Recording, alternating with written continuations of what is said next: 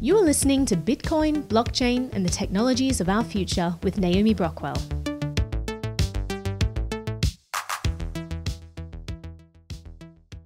Your phone is more than just a communication tool. It's a powerful tracking device, and the SIM card inside is a key reason why. This tiny chip is your gateway to connectivity on the go, allowing you to receive calls, messages, and use the internet as you travel. But it also tracks your every move, logs your every call, and quietly observes your online habits. We do all kinds of sensitive activities on our phones, and the SIM plays a big role in allowing that activity to be monitored, often without our explicit awareness or consent. Do you know how much information your cell phone is really collecting about you and your location? I don't actually have a SIM card in any of my phones, and in this video I'll explain the reasons why. I'll also talk about alternative ways that you can still have connectivity on the go without a SIM in your phone, such as using an anonymous Calyx hotspot. And I'll also dive into the downsides of not having a SIM in your phone. A warning right off the bat, this setup isn't for everyone. I'll go over some drawbacks so that you can decide for yourself what is the right choice for you. Let's start with understanding what a SIM card is. It's a tiny chip that we either insert into our phone or it's already embedded in the phone as an eSIM that allows us to do things like make calls, send messages, and use the internet. We get one when we sign up for a cell plan, and each SIM is tied to a unique identity called an IMSI, or International Mobile Subscriber Identity. This is your digital fingerprint in the cellular world. It links all your network activity to your subscriber account. Now, here are 3 reasons why this small card sitting in your pocket might be more of a privacy concern than you realize, starting with location tracking. As you move, your SIM card is in constant communication with various cell towers to maintain network connectivity. The time and signal strength of your phone's connection as it comes into range of different cell towers is recorded, tracking your movements.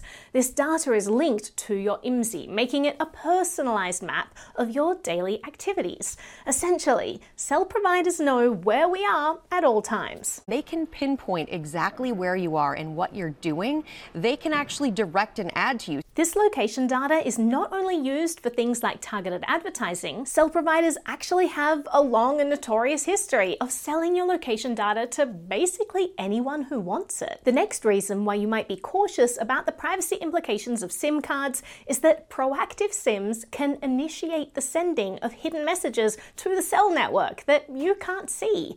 How does this work? Well, while most people think of their cell phone as a single computer, a typical smartphone actually has 3 computers in it. David Allen Burgess, a telecom expert that's worked in both signals intelligence and commercial equipment, explained to us what these computers are. First, it has the application processor. This is the computer that most people think of as their cell phone. It usually runs Android or iOS, and it's the part that people interact with. And then below that, there's something called the baseband processor that manages the telecommunications functions of the phone. And it actually makes telephone calls and connects to your mobile operator for cellular data sessions. And then below that, there's the SIM, which is actually a full computer system. It's got its own operating system. It's got its own file system. While the computer within a SIM card is extremely limited in terms of its functionality, the SIM is able to do certain tasks autonomously without the need for intervention from the phone's main processor. And it turns out there can be communication going on between the baseband processor and the SIM that's not visible to the application processor. So basically, you have the part of the phone that you interact with, Android, iOS, Graphene, the part with all the apps and settings that has a screen showing you what's going on.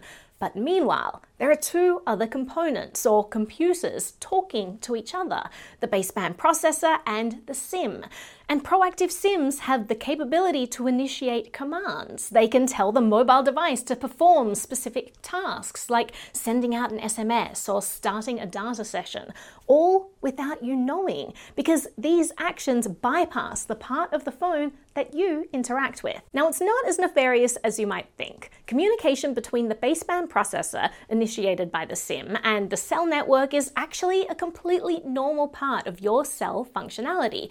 But it's still true that we really have no idea what's in these messages that the baseband processor sends out because they're encrypted. That's not the weird part though. What makes me cautious is that cell providers don't want to talk about what's in these messages. No one at AT&T talks publicly about what this stuff is. It's not documented anywhere. David has been involved in court cases that hinge on knowing what's in these hidden messages, and still, cell providers won't talk about it. Even getting someone from AT&T to answer the most basic questions about this was clearly not something they wanted to do. They certainly wanted to say as little as possible. There's a lot of suspicion about how powerful these baseband processors really are, and to what extent they allow surveillance through our phones. Theoretically, according to some of the Snowden revelations, it may be able to turn the mic on or the camera on remotely. It may be able to turn the phone on when it's in an off state. Some of the stuff you hear is true and some of it's not true.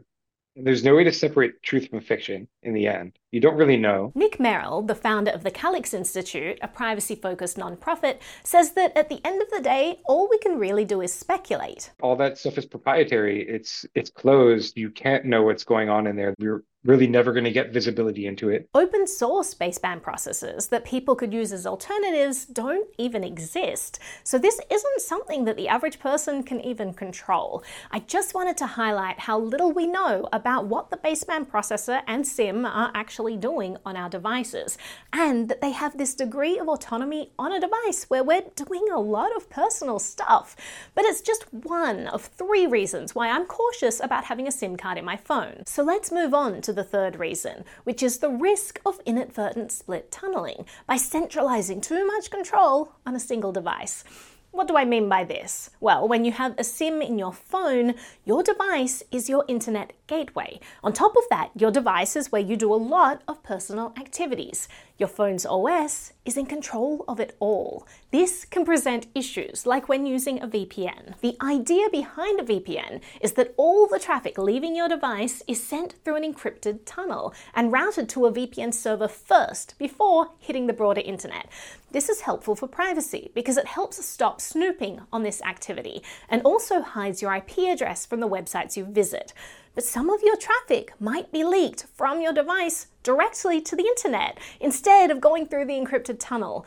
This is an example of split tunneling, and it could happen without you realizing. The MISC research team discovered that on iPhones, there are a bunch of apps that bypass your VPN and send data directly to Apple servers, including Stocks, Health, Home, Wallet, Messages, Find My, Fitness, Shortcuts, Apple Music, Freeform, Settings, Contacts, Weather, and all push notifications. Apple's terms of service for VPNs actually states that they may bypass your VPN intentionally for some essential system services. This isn't just an issue with iOS. They found that Android also communicates with Google services outside an active VPN connection. So the third problem of having a SIM in your phone is that when your phone's OS controls your apps, your internet gateway, and your VPN, if it wants to bypass your VPN, it can.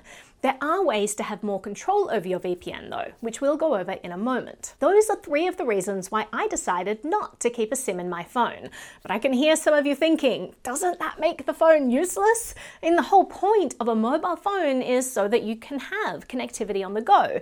If you don't put a SIM in your phone, how are you meant to still have that connectivity? You'd use Wi-Fi instead. With an internet connection, your phone can function almost entirely as usual, even without a SIM. You could use all the same apps you normally would. You could still use your favorite messenger apps to communicate. And instead of using a cell number that you'd get with a SIM card, you'd download a VoIP app, and people could call and message you using that VoIP number instead. Okay, great. So when I'm at home or work, I could just connect to my Wi-Fi networks there.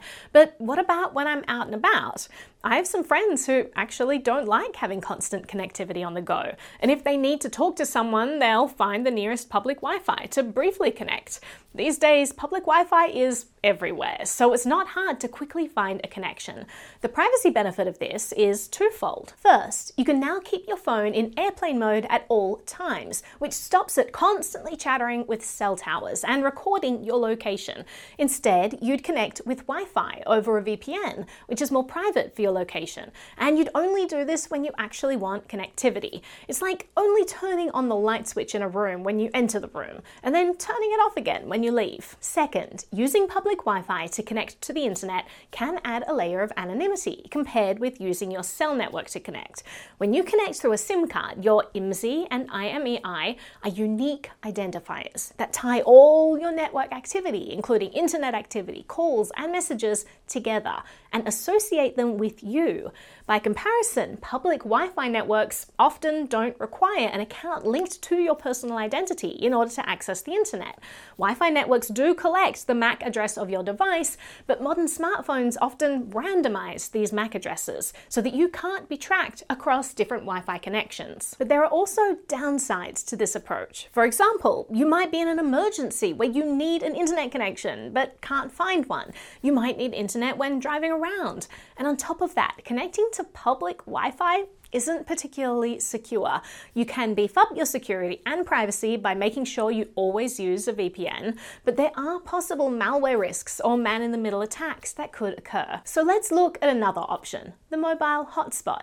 It's a separate device that you carry around with you that can give you internet wherever you are. This is what I use. It gives out Wi-Fi connection, or some of them have Ethernet if you need that. You can put it in your pocket, and basically you can use as much internet as you want. If I go work in a coffee shop, I always have my own internet that I can trust. I don't concern myself with, is the Starbucks Wi-Fi secure, or will it be slow, or whatever. The hotspot itself contains a SIM, and that's how it's able to connect you to the internet on the go. But hold up, if I'm carrying around a SIM anyway, why not just have it in my phone? There are a few reasons why siloing the SIM in a separate device can be useful. There are definitely different privacy gains you can make by having a hotspot like this, including having a VPN client on the hotspot so that all the traffic is encrypted. If you have a SIM in a separate device and run your VPN on this separate device instead of on your phone, you're separating functions across two different devices, and your phone's OS no longer controls the gateway and the VPN. Because of this, your phone's OS is no longer able to bypass the VPN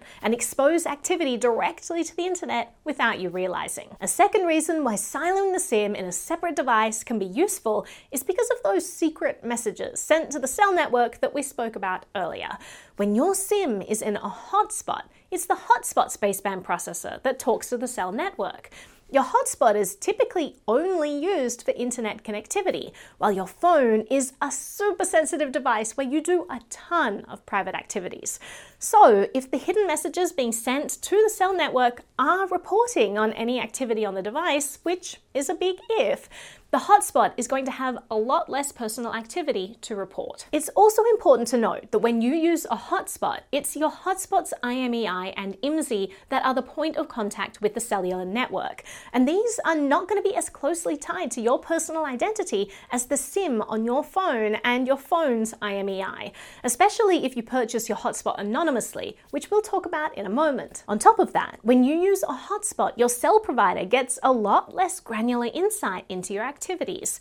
A SIM in your phone generates very specific usage patterns, as well as call and message logs that often reflect very personal habits and preferences. Cell providers can also sometimes infer which apps you're using and activities you're doing on the device.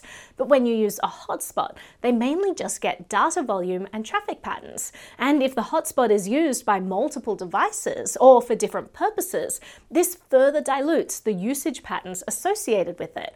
While the data transmitted with both setups is essentially the same, the hotspot can reduce the ease of directly profiling your individual behavior. A third reason why siloing the SIM in a separate device can be useful is to reduce location tracking. Now, a SIM in your hotspot is still going to report your location to cell towers. So what I do is, when I need a connection, I turn on the hotspot briefly, and I connect it to my phone with a cable, but I turn it off again when I'm not using it. And I can even put it in a Faraday bag if I'm concerned. This dramatically reduces the amount of chatter between my phone and cell networks, and I can still use the phone offline for things like offline maps and camera. Keep in mind, you can achieve basically the same ends by just putting your phone in airplane mode when you're not using it. There are two more perks of using a hotspot that I want to mention, but they apply specifically to hotspots purchased from the Calix Institute, the privacy organization I mentioned earlier. And no, they're not sponsors of the show, they're just a fantastic organization that you should know about. And they offer two big benefits with their hotspots that other providers don't if you're based in the USA. First, you can purchase their hotspots and service completely anonymously. Our memberships don't require you to give personally identifiable information. We go to a bunch of events every year and people sign up and they pay with cash. We've also made it possible for people to pay with cryptocurrencies. And they accept about 100 different coins on their website, including privacy coins. There's a lot of people asking us for Monero support and Zcash support, so we added that. It's a neat backdoor into not needing to comply with like know your customer kind of rules to get a phone number. Sometimes people just want to close the curtains when they want to be private and open them when they want to, share. And second, you get unlimited data. So you can use these hotspots for all your devices, including streaming on your computer. Most hotspots you get from a phone company have a limit, whether it's 2 gigabytes a month, 10 gigabytes a month. After that, it either stops or it goes slow. We have these hotspots that have no practical limit on it. How is Calix able to offer these services? We got hooked up with another nonprofit that has a license on a piece of the radio spectrum. It's based on this FCC program, the United States Federal Communications Commission, this program called Educational Broadband Spectrum. Basically, in the 1960s, the FCC in America allocated a portion of the radio spectrum to educational purposes. And this EBS is less congested compared to other commercial bands. So this might be why organizations that use it are able to allow more generous data plans than other providers. The deal that we have doesn't have that limit on it. This is great news for people who want to use these hotspots for all their internet needs on their phones and their computers. They have unlimited internet service on them. We've discussed the benefits of using a hotspot instead of having a SIM in your phone, but we should definitely go over the downsides too, because as I mentioned at the start, this isn't going to be the right solution for everyone. I'll talk from personal experience, as I've been using a phone without a SIM for about a year now.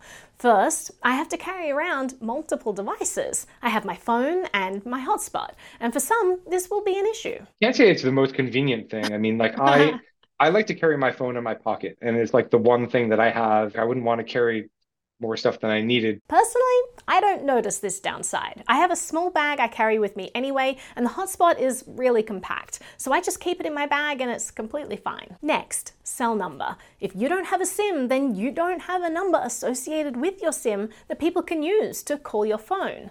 But this doesn't actually stop people calling and messaging you. You could have a VoIP number instead. We go over the privacy benefits of using a VoIP number instead of a cell number in other videos. And that's what I do. It's also worth noting that on our hotspots, they actually can take incoming SMS.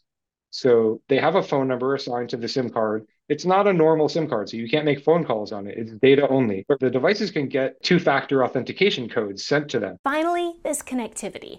The connectivity of my hotspot itself is fantastic. But you know how when you're driving around, sometimes your phone goes in and out of range, but it's not a big deal because it quickly reconnects? Well, when you use a hotspot, the lag before reconnecting can be more of an issue. While the hotspot itself will reconnect super quickly, the phone then takes some additional moments to reconnect to the hotspot. And then if you're like me, you have a VPN that then needs to reconnect too. One way to mitigate this wait is to tether the phone to the hotspot with a physical cable instead of using Wi-Fi. There is still a slight delay, but it's less.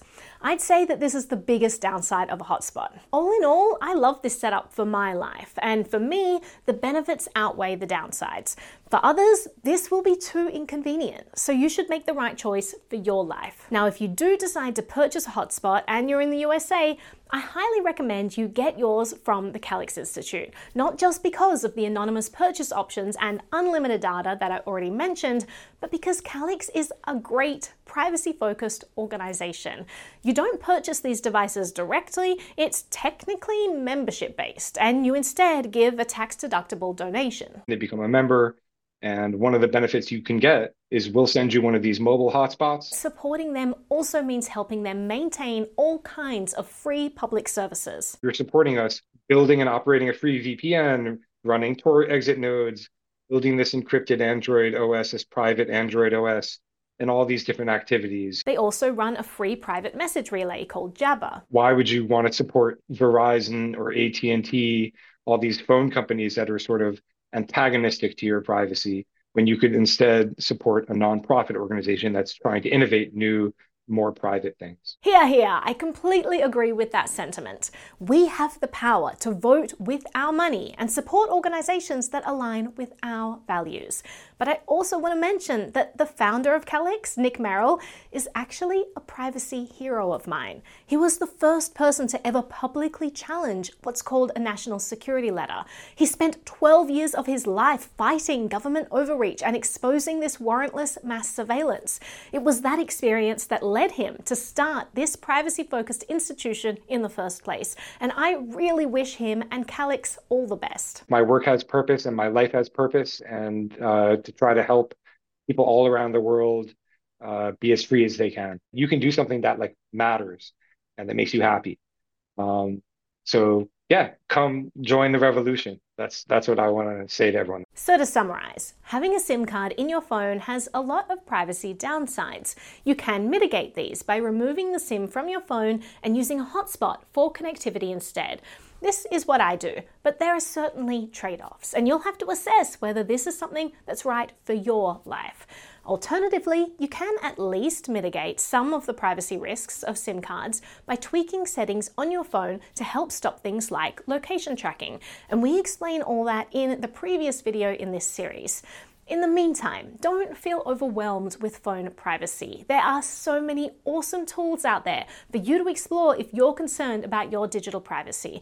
And hopefully, these videos are helpful for learning about some of them. NBTV is a non-profit that is able to create free educational content thanks to community donations. If you'd like to support the work that we do, visit nbtv.media/support. We also have a book, Beginner's Introduction to Privacy, if you're just starting out, which also supports our channel. Thanks for watching, sharing our message, and supporting our channel. We really appreciate all of you. So if you've stuck around till the end, here are some personal tips from me and the experience that I've had with hotspots. The biggest perk for me is travel. So whether I'm in an Uber or a train or a bus or sitting in a plane on the tarmac, I have internet connectivity everywhere. I can go to any cafe and know that I will have unlimited internet access that will not be interrupted.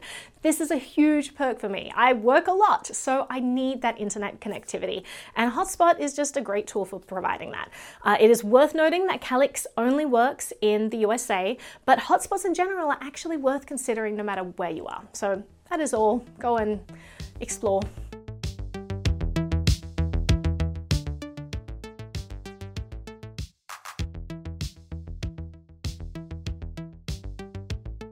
I'm a Bitcoin baron, I'm scaring